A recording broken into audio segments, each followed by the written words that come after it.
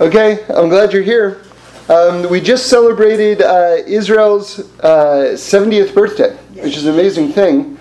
And I was thinking, if I were to tell you, just this is actually not the case, but if I were to tell you that hundreds of years ago, there was this very little known chapter of Jewish history where the Jews went back to Israel and they became like this incredible, almost supernatural nation that was able to defeat huge armies from nations like that surrounded them, that were like twice, 3 times, 10 times the size of them. And not only while they were waging these wars, during that very process, they were radically innovating technology, medical cures, like all sorts of things that were changing the entire world, all simultaneously. Like you would think, wow, what a mythic, amazing chapter of our people. It sounds like legend, but I wish that were true. I wish I lived during those times. It is true, and it's happening right now. This is the most amazing thing. This is exactly what's happening right now. Wow. And we're living during these times. I mean, it's amazing. It's really amazing. And if you just take a few steps back, you realize that today's history, today's headlines, that you're basically reading what's written in Tanakh, what's written in the Torah, and it's being lived out right in front of our eyes. So that's interesting on so many different levels. One is that just to realize, be a part of it. How can you be a part of it? How can you be a part of this unfolding miracle that's going on right now? Another interesting thing about it, it's a longer discussion, but just to touch on it, it's equally fascinating that it doesn't seem like a miracle. That's at least as interesting as the fact that it's this giant miracle, is that it doesn't seem like one at all. It says in the Talmud that when a miracle is being performed for someone, they're not aware that it's being performed for them. Oftentimes, like for instance, I'll give you an example of what they mean. Like let's say a person, like in the Gemara, they tell a story about someone who's racing for a boat. In those days, a boat was a plane, right? So that's how you made significant journeys. And someone had an important business meeting, I think. So it was very critical. And as they're traveling or running for the boat, he steps on this thorn and basically just can't move. And he's like, oh, my finances, everything's going to collapse, everything like this, because I'm not making this appointment. And then he finds out later that the boat sank and his life was saved. So, but what's amazing about that was at the moment that his life was being saved, not only didn't he realize that his life was being saved and that a miracle was being performed for him, but he thought his whole life was falling apart because of this very thing that was saving his life. So again, we're living in this time of miracles, but we're not even aware of it. And again, that's in its own way equally fascinating. And a lot of it, without, again, going too much into it, a lot of it has to do with just the nature of time. And that time, so to speak, plays a big trick on us. Because it makes it seem like this is, whatever is unfolding is sort of like very logical and natural. I always like to give the example, if you were to put a pencil down on your pad and then walk to the kitchen and then come back, and out of that pencil there were large grapefruits coming out of your pencil. You'd go how did this happen? How did these juicy grapefruits come from this piece of wood? Right? But that's a tree. That's a tree. That's what happens with a tree. It's like, but it happens so slowly. You break the ground with a shovel and you're sweating in the hot sun and you watered and you nurtured and rain comes down, and then just something pokes through the ground, and this is a good sign, it's growing. And over a period of years, we had a housekeeper who something like 17 years ago planted an avocado pit, right out of an avocado in our backyard. The tree is now larger than the house. Wow. And this is even crazier, after something like 17 years, we finally have avocados growing on it. No way. Yeah. So now what if you just planted a seed and then right in front of your eyes a 10-foot tall tree shot up out of the ground with fruit on it, you wouldn't be able to stop blowing your mind. But that is what's happening. It's just there's this element of time. In other words, the miraculousness is concealed by time. And so it's creating this illusion that what's unfolding is very logical, very normal. But there's nothing normal about it. There's nothing normal about an acorn, which you can fit, many of in the size of your hand, becoming a 100-foot tall oak tree that if you try to hug it, you can't even get your arms around it. There's nothing logical about that. So back to Israel. Israel, it's like, this movie which is very big in the world today, Black Panther. Like I was sharing this thought with someone, and they were like, Wakanda, which is the sort of this mythic territory in that movie, if you've seen that movie. But that's just it. No. Yes, that's a fantastic execution of this mythic province. Except this is real. This is not that. This is not like this great, cool movie. This is going on right now. I remember there was a period of time where, like now, the Star Wars franchise is back, and, it's sort of less of a national holiday when a new film comes out. But there was a period where people would literally, like in newspapers, there would be a countdown in the newspaper, like legitimate newspapers, like one day less, like this ticker. Wow. And I remember thinking, like, if you went up to like one of these guys, one of these, just Star Wars fanatics, and said to them, what is the greatest thing that could ever happen to you? Well, probably that this film would be as good as one of the original ones. But even greater than that, that I was a Jedi Knight. Okay, but you know what? And that this battle were real. But that is what's going on right now. You are a Jedi Knight, essentially. And there is this this ongoing epic thing going on with the fixing of the world. And your actions, the mitzvot that you do, the love that you put into the world, actually is transforming the world. It's better than that because it's real. So this is an exciting period in the year right now. We had Pesach just not so long ago. And we're heading toward Shavuos, which is the holiday of the giving of the Torah.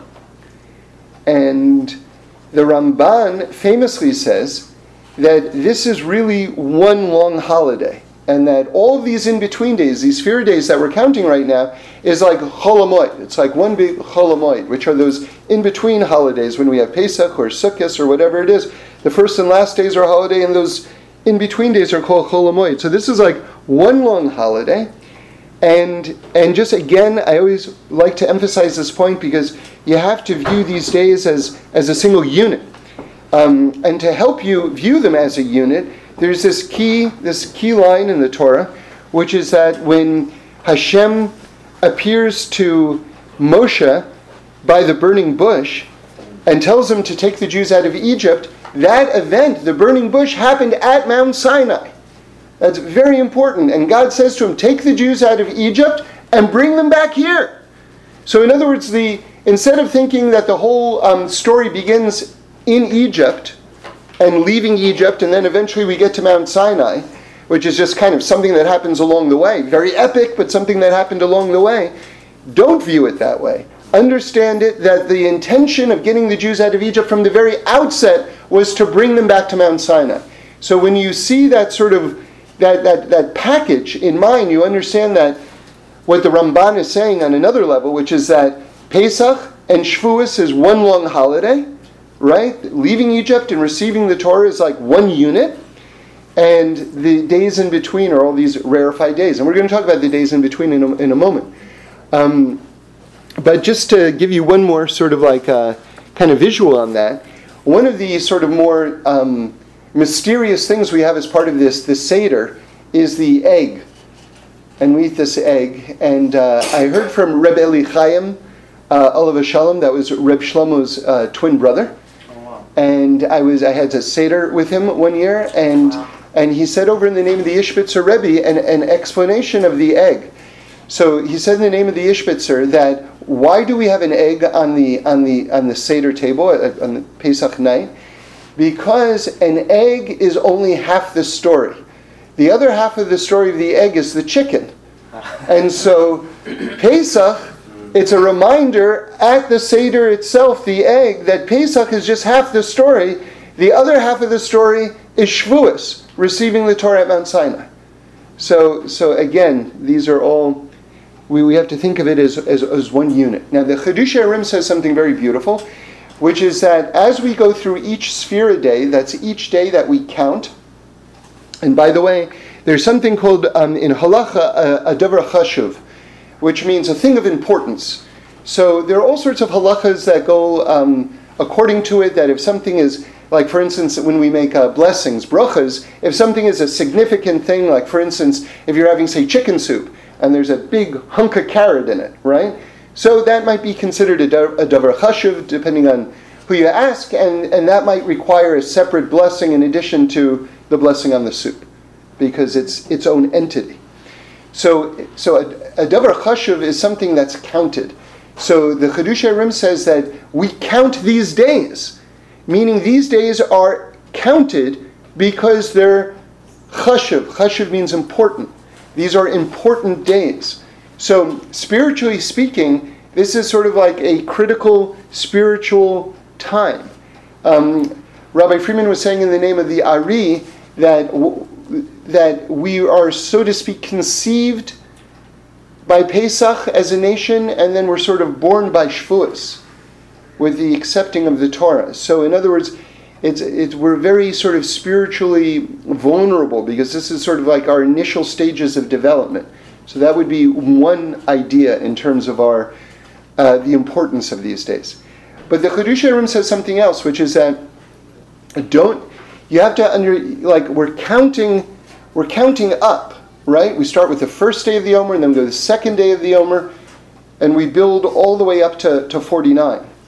So understand that each day a new light is coming into the world, and these are sort of cumulative lights that are happening. In other words, as we're approaching Mount Sinai, it's getting lighter and lighter and lighter and lighter. That's very interesting, because you're not just kind of counting, okay, that's another day gone, right? But rather this is like the lights are getting brighter and brighter as we approach Mount Sinai. So there's all sorts that's going on. Now the Chiddushei HaRim again says something awesome, which is that Pesach really, Pesach is the 15th day of Nisan. Now the 15th is always the full moon in a Jewish month. And our understanding is that the full power of whatever the nature of that month is, because every single month has a different quality to it, different spiritual quality to it. The month of Nisan is the month of miracles, and Nisan has the word nes in it, which means a miracle. And so the 15th of Nisan, the full moon of Nisan, would be the sort of the apex, right? The culmination of the miraculousness of the month. So it's very understandable then, very nice, that the 15th of the month of miracles, which is like the capital of miracles, if you will, is the day we got out of Egypt. So it's like this opening. Pesach also means, like if you pronounce it with a Sephardi intonation, means an opening. A Pesach is an opening, right? So it's like a bit of a homonym, but it's this miraculous opening into the Gula Shlema, into the redemption, right? So with that in mind, you go from the 15th day of Nisan, which is the capital of miracles, to the counting of the Omer the next day. All right, now what was the counting of the Omer? Basically, it was the day that the Jewish people, there are a bunch of levels to this, but let's just start with a very simple visualization right now. The very next day, you're waiting, you've got a big crop, you've got the new harvest of wheat, which has been growing, wheat and barley and, fruit for that matter, whatever it is. But let's talk about the wheat and the barley especially. You've got a new crop that's up, and you haven't cut it yet. You're waiting to cut it. You're waiting to harvest the new crop. Because what you want to do is, before you can really harvest it, you have to bring an omer, which is a measurement, an omer of barley. And that's the omer. That's when we're talking about the omer. This is the omer. It was only brought once. Like, I know we count 49 times, so a lot of people think, during this period, every single day, there was like a separate omer offering brought to the Beis HaMikdash. It was only brought the first day. Okay? And once that was brought, then you could now eat from the new crop. Now you could harvest the new crop. Okay? So now let's go back a couple of steps, and you see a beautiful juxtaposition here, which is planting crops, growing crops. That's really like nature. Okay, that's the natural order. Harvesting it, right? That's the natural order. You work to do it, okay, everything's from God, but you're really working to do it, and then here come the crops. Okay, very good.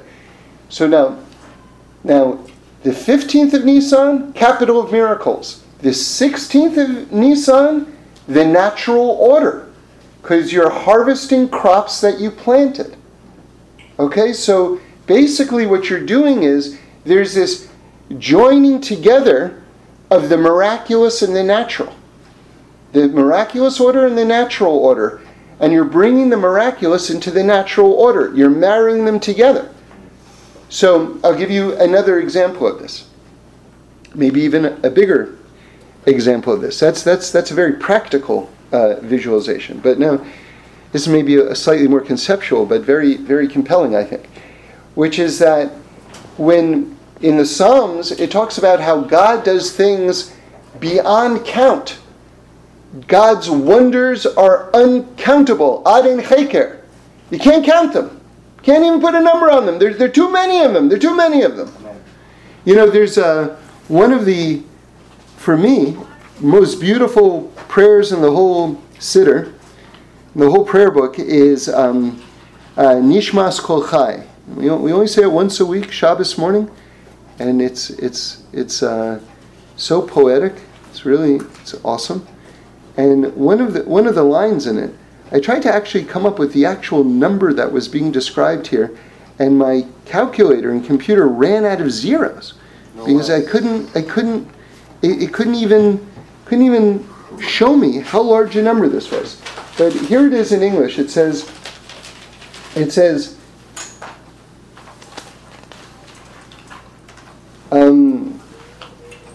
where our mouth is full of the song where our mouth as full of song as the sea, and our tongue as full of joyous song as its multitude of waves, and our lips as full of praise as the breath of the heavens, and our eyes as brilliant as the sun and the moon, and our hands as outspread as eagles of the sky, and our feet as swift as hinds. And here's the number. We could still, in other words, if we were like the most expansive, amazing, unbelievable creatures, right? We could still not thank you sufficiently, Hashem our God and God of our fathers, and to bless your name for even one of the thousands of thousands and myriads of favors that you have performed for our ancestors and for us. Amen. Wow. It's wild. It's wild. The amount of goodness and chesed and love that's coming down every single, and just tying the world together. Okay, so with that in mind, it's uncountable. It's uncountable, and it didn't say we couldn't. If you just go back to the Siddur for a moment, it doesn't say we couldn't thank you for all the. It didn't say that. It said we couldn't thank you for one of the. Did you hear that? We couldn't even thank you for one of the. That's really mind blowing. So So anyway, God's miracles and wonders and kindnesses are uncountable. And the capital of the miraculousness of God is the 15th of Nisan. Okay, so now what happens next? What happens on the 16th of Nisan? We say it's uncountable. Then what do we do the very next day? We start counting. That's the Chidush Eirim. We start counting. In other words, we take the infinite and now we're trying to funnel it into the finite. We're trying to take this miraculousness, which is just, enveloping us, and to concretize it and say it's uncountable. Now we begin counting. So now, and then again, it's uncountable. Now we begin harvesting. Right? Again, that's another concrete way of taking this energy and then bringing it down. Now I'll tell you a couple more things, which is that the Akedah, the Yitzchak, okay, the 15th of Nisan really doesn't get enough play because we just call it Pesach. And of course Pesach begins on the 15th of Nisan. But there's so many other things going on the 15th of Nisan. For instance, the birth of Yitzchak. And by the way, the reason why Pesach is the 15th of Nisan is because God said we were going to be in exile for 400 years, and that count begins with the birth of Yitzchak, which means that Pesach, when we left Egypt, was the 400th birthday of Yitzchak, which is why Pesach is on the 15th of Nisan. In other words, it's not that it happens to be that Yitzchak was born on Pesach. Pesach is when it is because it's Yitzchak Avinu's birthday. Wow. Not only that, but the Akedah, the binding of Yitzchak, was also on the 15th of Nisan. And again, you have this imagery of Yitzchak, who's a miracle baby, because who's born to a 99-year-old woman from a 100-year-old man? It doesn't happen. It's a miracle. And now he's the first born Jew, right? The first Jew who's born to Jewish parents. So in other words, here you see that the whole footing of the nation of Israel is on this miraculous foundation. Now what happens? Again, so now he's an embodiment, if you will, of the 15th of Nisan, since that's when Yitzchak is born. What is his father, Yitzchak, do? He binds him. And there's a lot of very deep teachings about what is this binding. But one of the teachings is that Yitzchak was a little beyond this world. And by the Akedah is when you see the shift and he's able to get married. And so this binding is bringing him to the natural order. So again, you have another transition from the miraculous to the natural order, and this imagery of binding, because there was an asifa, there was a binding by the crops as well. So that imagery sort of kind of continues through the actual wheat aspect of the harvest. Now,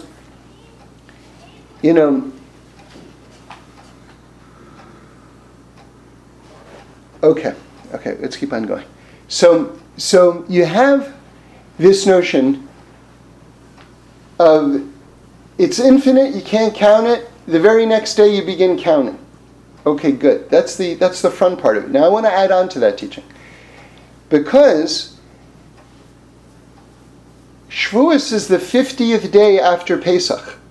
And if you say one of the reasons why we're counting, or perhaps the main reason why we're counting, is because we're counting to receiving the Torah at Mount Sinai, and that's on the 50th day, then, if you ask 100 people, I think 100 people would say, if you're counting, then as soon as you get to the number 50, you're finished counting, because that's the day we receive the Torah. Except, you don't count the number 50, you only count up to 49. Which is very strange, because in other words, if the whole point is counting to receiving the Torah, It seems like the whole purpose is to get to the number 50, and yet we don't count the number 50, which is the day itself when the Torah was given. Why? Because the Torah is beyond any sort of limitation. It's beyond. You can't even put a number on it. So you count to 49 and then comes 50. So now just to kind of put all that together, you have an interesting, beautiful process going on over here that we're right in the midst of. And this is every day, by the way. But you see it sort of enshrined in the calendar here, which is that you've got miracles beyond miracles, and then you begin counting. Try to bring it down, try to concretize it, make it real in your life, and then it rockets off into the miraculous again. You know, you get to 50, and then it just blows out any sort of vessel that you've made for these numbers. It just gets blown out again. So Rabbi Nachman of Breslov says that at every level of knowing, you have to re-realize that you don't know anything. So in other words, you have to take like the things that are beyond you, internalize them, know them, and then realize all over again, and it will always come as a new thought, because the whole point of knowing something is you think you know something. So it will come as a brand new chiddush, a brand new realization every single time. Wait, I don't know anything. And even though you may have had that thought, wait, I don't know anything like a week ago or a day ago or earlier that day, nonetheless it will still, if you really realize it in truth, it will still blow your mind every time you get to that place. So that's this beautiful relationship that we have with God. And that's a very nice description of just the rhythm of a healthy relationship with God. To start with your mind blown, then to try to really know, and then get to your mind blown being again, and again try to really know, and just you keep on doing it. Because if your mind is actually blown, then you're starting afresh, and you're just like you're like this. You know, you're this new being again. You're this new being again. You know, it's interesting because Pesach comes in the month of springtime. And I think I don't have the Chumash in front of me right now, but the pasuk, basically you would say, a lot of people think that the Jewish calendar is lunar, which is largely right, but it's not technically accurate. It's lunar and solar. Because we have this commandment, which is part of the commandment of making the calendar, that the holiday of Pesach has to happen in springtime. So so that means that if it were a purely lunar calendar, Pesach could happen any time during the year. Like you see that by Ramadan, right? That can happen any time during the year because it's a purely lunar calendar. But ours, Pesach always happens in springtime, which is why we have these leap months. You know, 2 Adars, very occasionally, is to keep Pesach in the spring. So it ties it to the solar calendar. So we're lunar and solar. The point is that the pasuk says something like, Shamor escha chodesh aviv, something like this. You know, guard the month of springtime. But aviv means, like, basically it's like this life force, like this ripening that's happening. And you could read it another way. I would like to suggest another reading, which is a non-sort of like calendar-related reading of this verse, which is, Shamor can also mean to guard or protect. In other words, the Torah is telling you, guard your newness. Guard your sense of newness, that this is something that you have to protect, because this is really the essential quality if you really want to live life to the fullest. You know, it's really true. Like, people talk about simcha, and we've talked about simcha, happiness, joy, as this great quality, but this is almost, I would say, even what joy brings you to. It's almost even above joy, you know, at least as I'm understanding it right now, because if you understand that everything is absolutely new in front of you right now, and that you're new, and that everything is just wow in front of you, right? Then it's like I don't think you can be in that state without being in a state of joy. But I think you can be in a state of joy without being in that state, which is why I'm saying that it could be even higher. It could be even higher. Okay. So this period of the year, we're always reading the Parshas Tazria and Mitzorah, which is talking about guarding our speech and really using this incredible tool that we have in an elevated way. And we know that God, mystically speaking, God who doesn't have a body, doesn't have a mouth. Nonetheless, sometimes Hashem himself in the Torah attributes an anthropomorphic quality just so that we can wrap our mind around a concept, but not because there's any physicality. So we say that God spoke the world into creation, that there were these 10 utterances, that God spoke the world into creation.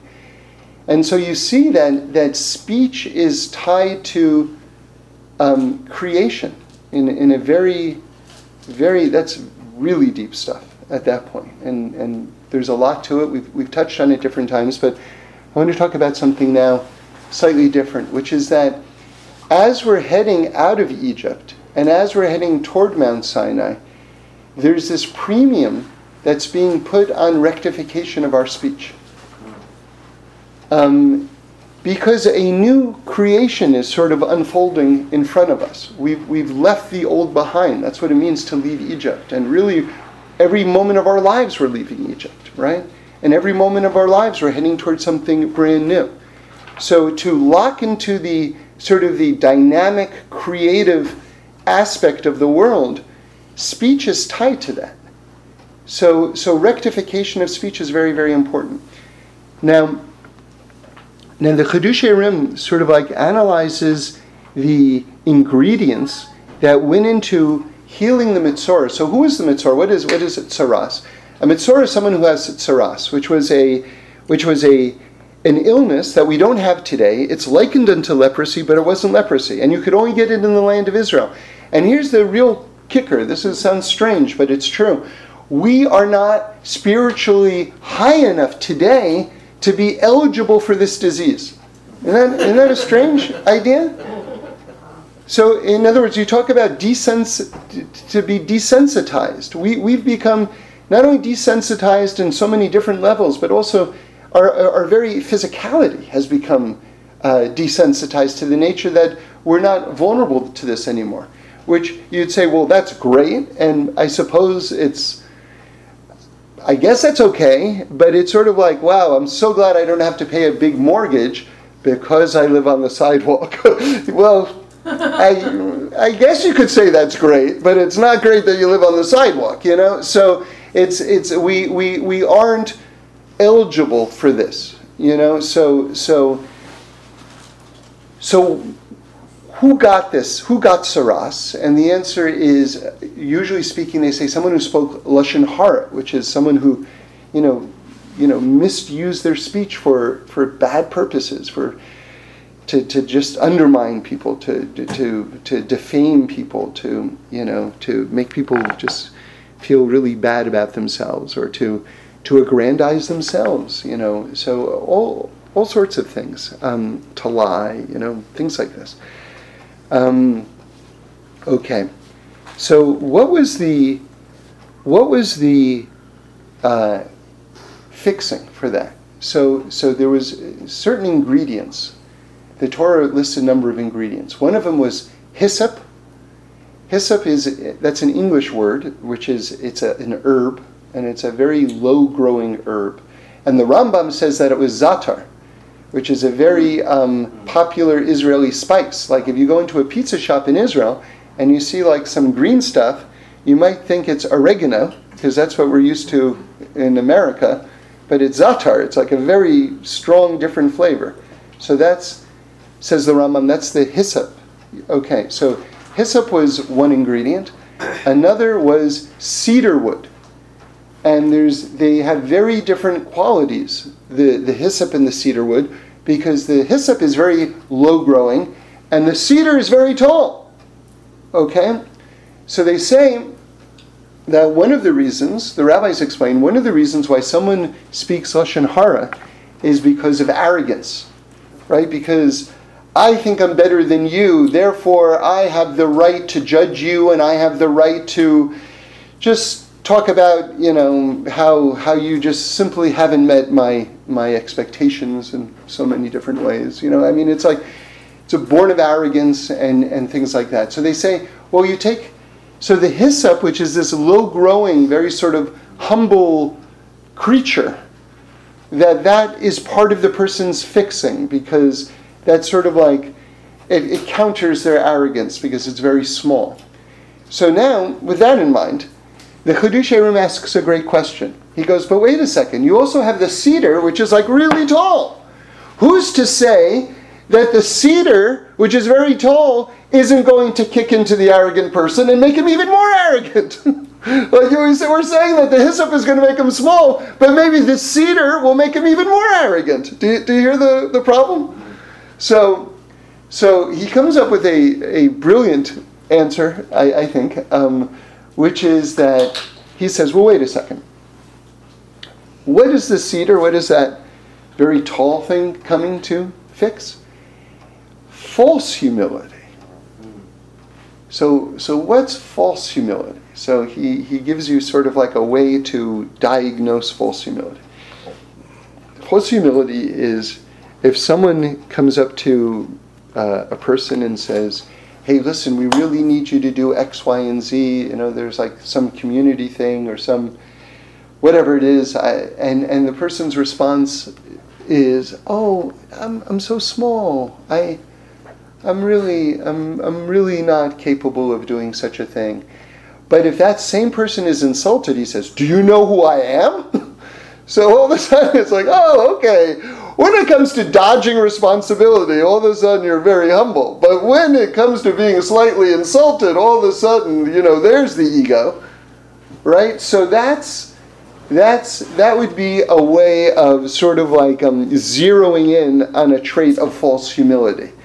And so the Chidushei HaRim, to my understanding, is saying that the cedar wood, that tall thing, is sort of smoking out the false humility and raising that up, getting that out of the picture. Right? So that's an interesting thing.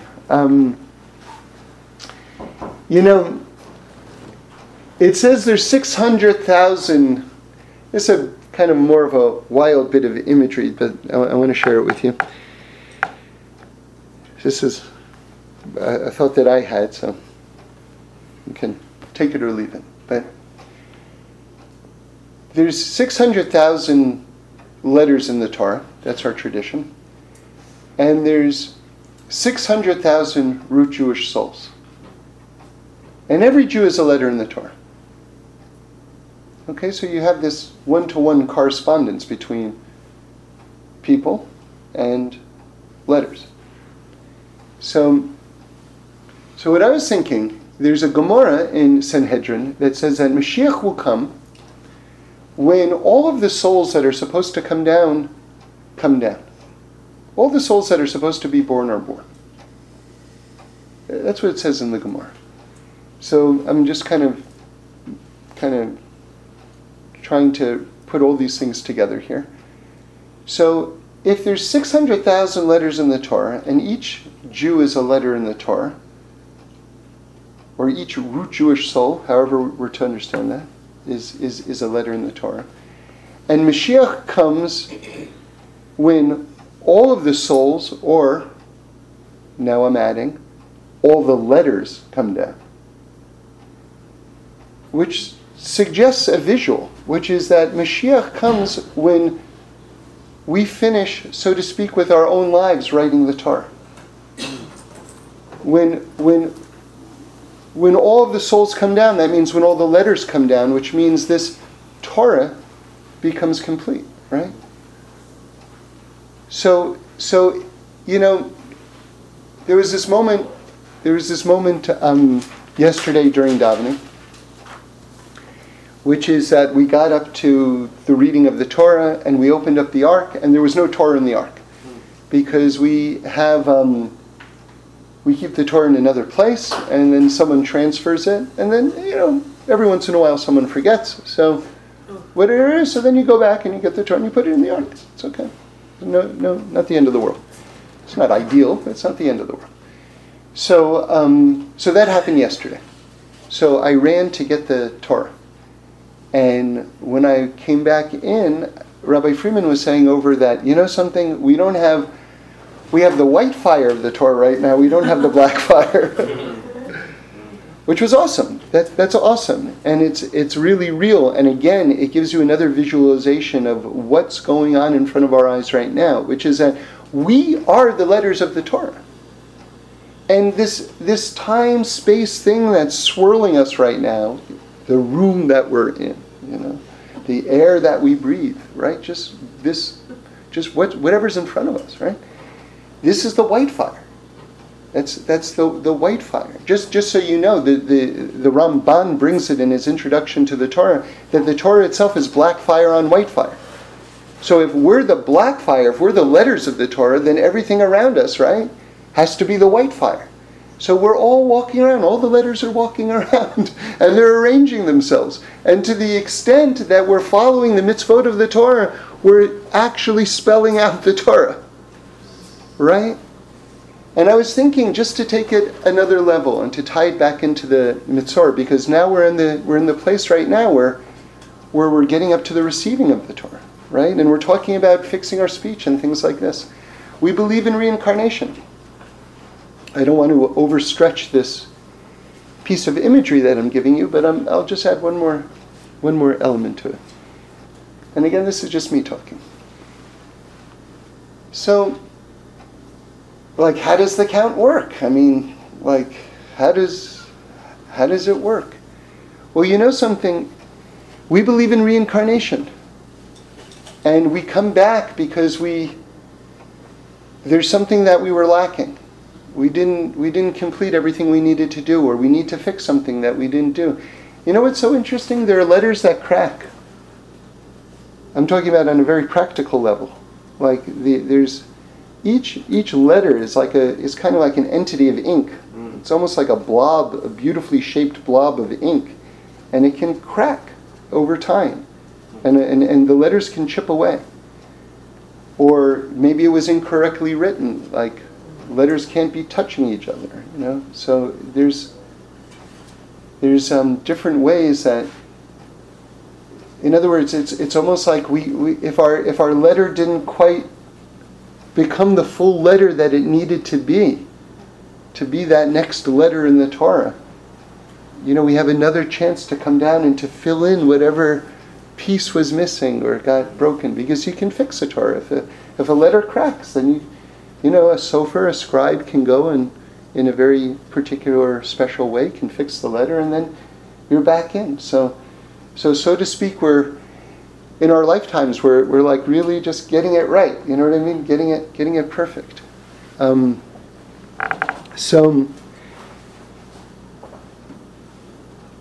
So yeah, I'll tell you something. I don't know if I ever shared this with you before, but just to finish things up, I saw something which was just sort of made me smile one time, which is oh boy, I'm forgetting the name of the movie. The Book of Eli.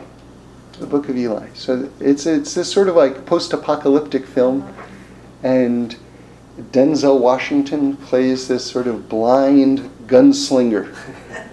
And he has this mission in this, after the apocalypse, where he's basically memorized the Torah, the Bible, right? They call it the Bible. And this is the last remains of it. And in what is it? What's the name of that prison in San Francisco? Alcatraz. And Alcatraz is a fortress, and it's the last library of the collected wisdom of the world, right?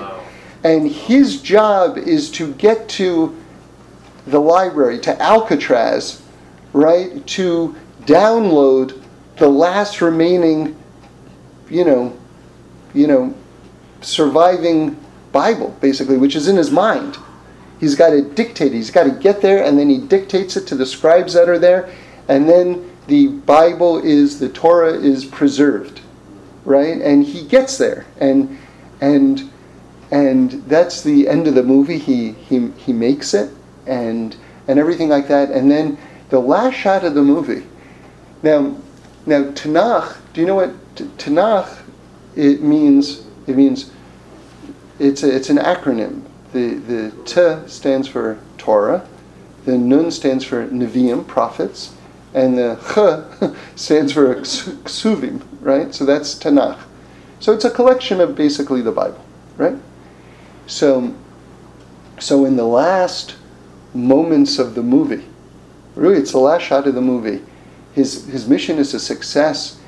They've bound together this book, and they put it in the library of the preserved, saved wisdom. And the prop master of this movie didn't know what Tanakh means, which means Bible, right? Because it's Hebrew, and you have to know something to know that Tanakh stands for Torah, Nevi'im, Ksuvim, right? And he takes this book and he puts it next to another book that was an art scroll Tanakh, which means that they had the Bible and more in their library the entire time. So this one prop error, literally undermined the entire movie, because it was sort of like, anyone who knows what Tanakh is realizes, I guess they had it the whole time, I guess, and none of that was really that important. So anyway, not a big deal. But it just sort of it just sort of made me smile. But the power of speech and the idea that we're heading toward Mount Sinai right now, and that each day more and more lights are getting lit up. And I just conclude with this one last thought, which kind of came to me on Shabbos, which is that, you have Tazria, Mitzora, these two parshas which are talking about this tsaras, this illness that comes from Lashon Hara, and the way to fix it. It just was interesting to me that Tazria starts with the letter Taf, and Mitzora starts with the letter Mem. Now, it could be, since both of the parshas are talking about the same thing, it could be maybe you're going to do Mitzora Tazria. Sometimes I get confused. I forget which of the two parshas comes first. But it's not Mitzora Tazria, it's Tazria Mitzora. Why am I making a big deal about that? Because in the Gemara, it likens someone who has tsaras, this illness, with someone who's dead. And Mem Taf, which it would be the first letters, Mitzora and Tazria, right? If you take the first two letters of that spells out Mace, which means someone dead. But what's interesting is that it's not Mitzora Tazria, it's Tazria Mitzora. When you reverse the letters, as it actually is in the Torah, it spells Tam, which is someone who's like Yaakov Avinu, who's, we're told, never died, right? On some exalted level, is called Ish Tam. It's a very purified, simple, very holy person, a Tam. So you see that death is being reversed and is being cured, so to speak. Like the word mace, which means death, is being transformed into the word tam, Tazria Mitzora, by the halachas, by the mitzvot of the Torah. And so we can bring life into the world with speech. We can bring creative power into the world. We can open up each other's eyes and help us to see that we're black fire on white fire, and that an entire Torah is being written in front of our eyes, and that all the most mythic, amazing things can't even compare to actually what's going on in truth every single day. And don't be fooled by the element of time. Just because it's going slowly and seems like you're mired in the opposite of whatever we're talking about right now, we have the ability to break through that illusion and to tap into the truly miraculous stuff that's going on right in front of us this very second. Amen. Now for some questions and answers. Yeah, good, yeah. You know, that idea that you said that you go from miracle to counting, yes, like ground, and then yes, back to miracle. Yes. That it just goes. What I'm thinking is that because we live in this world, we're not in the Olam Haba, we're here. Obviously, that the grounding period of counting and working on ourselves, yes, takes us to that supernatural level when we enter the 50th day. Yes. When we do the work, but we need to do that work. It's because it could have gone from miracle to giving the Torah at that moment, but it didn't. Yes. Right? You're right. So yeah, it's like, absolutely, it's like what we talk about that, we say, God, I believe in you, you run the world, everything is in your hands, and it's sort of like you pass the ball to God, and it's like a beautiful thing. You say, it's not me, it's you, God, and God says, you're 100% right, that's so beautiful, and then he passes the ball right back to you. and then it's this back and forth the whole time, So, and just one more thought that you're reminding me of, I wanted to say it earlier. This idea of going from the miraculous back to the normal, back to the miraculous, it's sort of, we're talking about, finishing the Torah, receiving the Torah.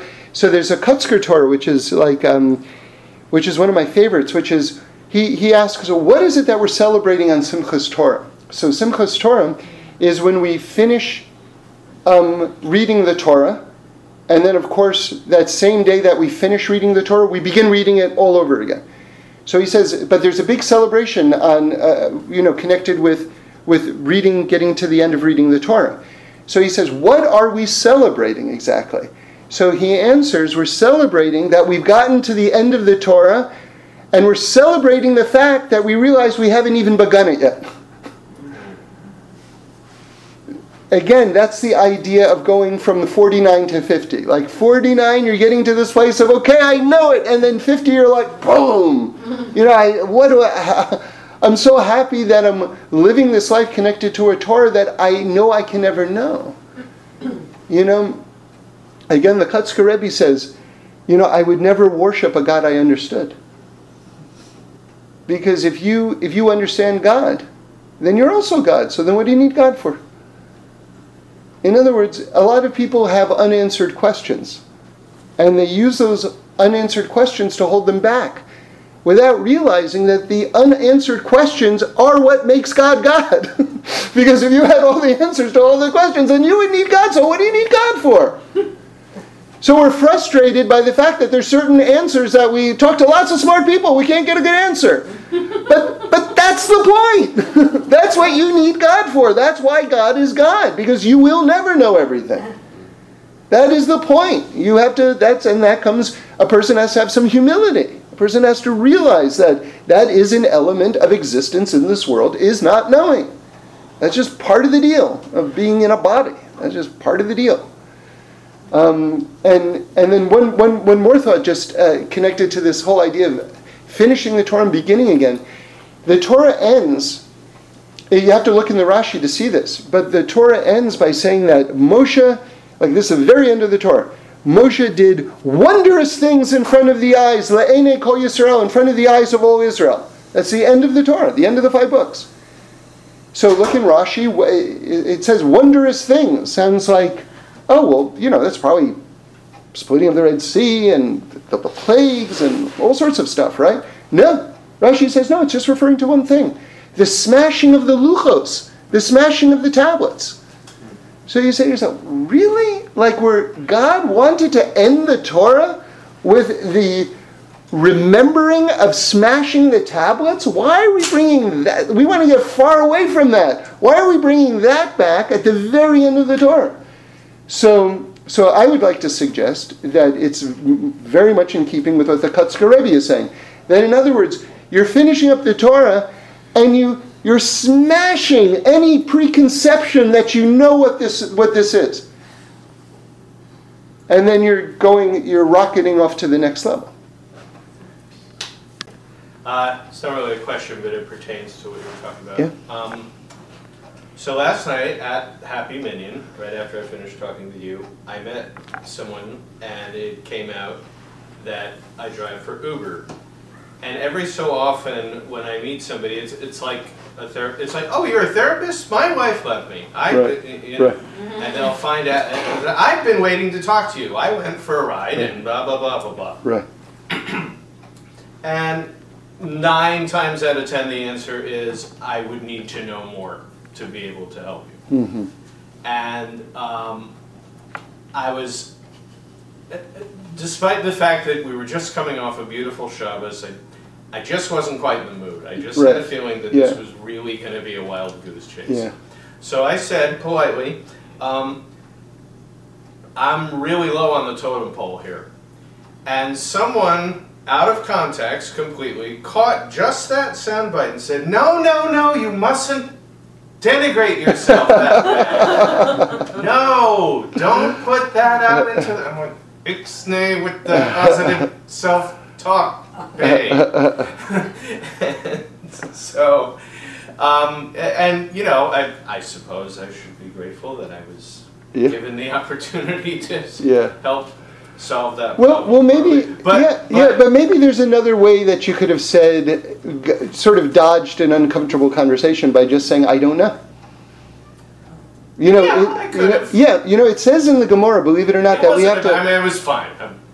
But I'm just saying in general, that it's sort of like, if there's a more sort of like a way that you can say, you know, essentially end a conversation that's uncomfortable without putting yourself down, then that would be an even better situation. True. So and the Gemara says, so interestingly, that a person has to actually train themselves to say, I don't know. Because we hate saying that. Right. We hate saying, I don't know. Right. So it's, anyway. But I hear you. Well, it did eventually get to, I would need to know more. Right. That's eventually where it got. So I let it get there. I was happy to do that. Yeah. So there you go. I just, I don't know if you have this in mind exactly. Right. When you talked about the egg. Yeah. You know. The Ishvitzer, Yeah, the patah. So, you know, it just gave a visual image in my mind of the chicken laying the egg, and the counting is the counting of the gestation period of the birth of the egg and the chicken comes out. So, and so it's like the birth of the nation starts with the egg. You know, the real birth of the nation comes at Sinai, but I mean, it starts with the egg. Yeah, but what's nice about, if I'm hearing you, is that we say that the whole process of Pesach really started at Mount Sinai. So in other words, if Mount Sinai, because God says to Moshe at Mount Sinai, by the burning bush, which was at Mount Sinai, go to Egypt, free the Jews, and bring them back here. So in other words, that's the chicken, and then the egg becomes Pesach, and then we're back to the chicken at Mount Sinai. So it really does really work the way you're saying. Yeah.